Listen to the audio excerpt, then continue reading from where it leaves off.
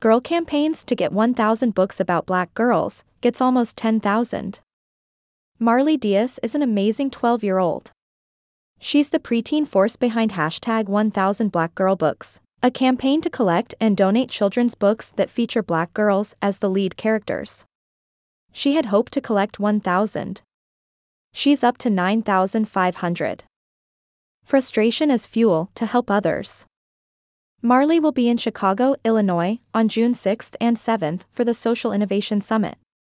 A bunch of adults will talk about issues like creating change and use phrases like increasingly complex global landscape. Marley will be there, too. I'll be talking about how to use frustration as fuel to help others, Marley said. And how I was able to use the problem of only seeing white boys and their dogs as characters as a way to uplift the stories of black girls. Marley began her campaign to change reading lists in 2015 when she was a 6th grader. She had to read Old Yeller, Shiloh, and Where the Red Fern Grows.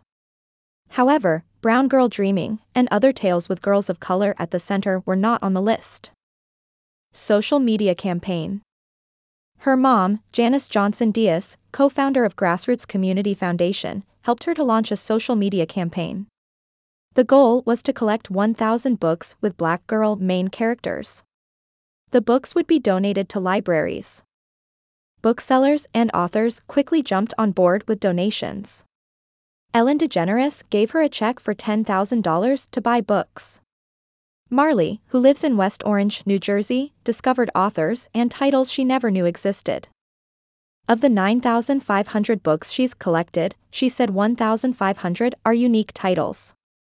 One of her favorites is Aya, Life in Yope City, a graphic novel by Margarita Butt, who was born and raised in Ivory Coast, Africa. A graphic novel is similar to a comic book. To create mirrors and windows. My goal is to promote the stories of black girls, not only for black girls, but for other kids who are different, she said.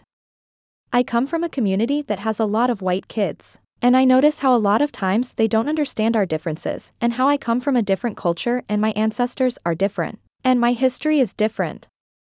I want to create mirrors and windows for people in communities all across the world. Marley explains her ideas. When I say mirrors, I mean I want these stories to be reflected for the black girls who are reading them, she said. Marley wants them to be able to see themselves and learn about their history. When I say windows, I mean open up to people who are different, to understand and to see and grow from those things we don't understand. She added, if I meet someone who's Native American, and I don't know anything about Indigenous people in New Jersey, which I kind of don't, which is not really good, I can learn more and more about their lives. And at the same time, I'm showing others that I can be kind, I can be caring, I can be special. Role models and goals. In addition to the heroes in books, there are people she admires in real life. I have role models, she said.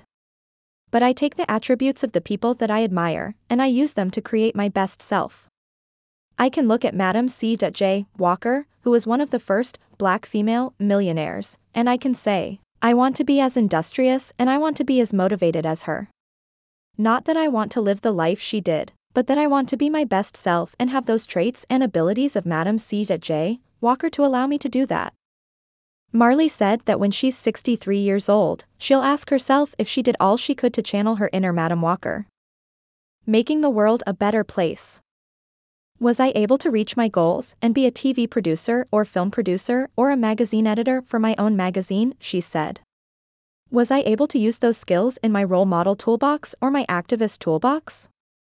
Marley has a book coming out in January. Marley Diaz Gets It Done, and So Can You, will be published by Scholastic. It's a guide for everyone to use their gifts and talents to make the world a better place, she said.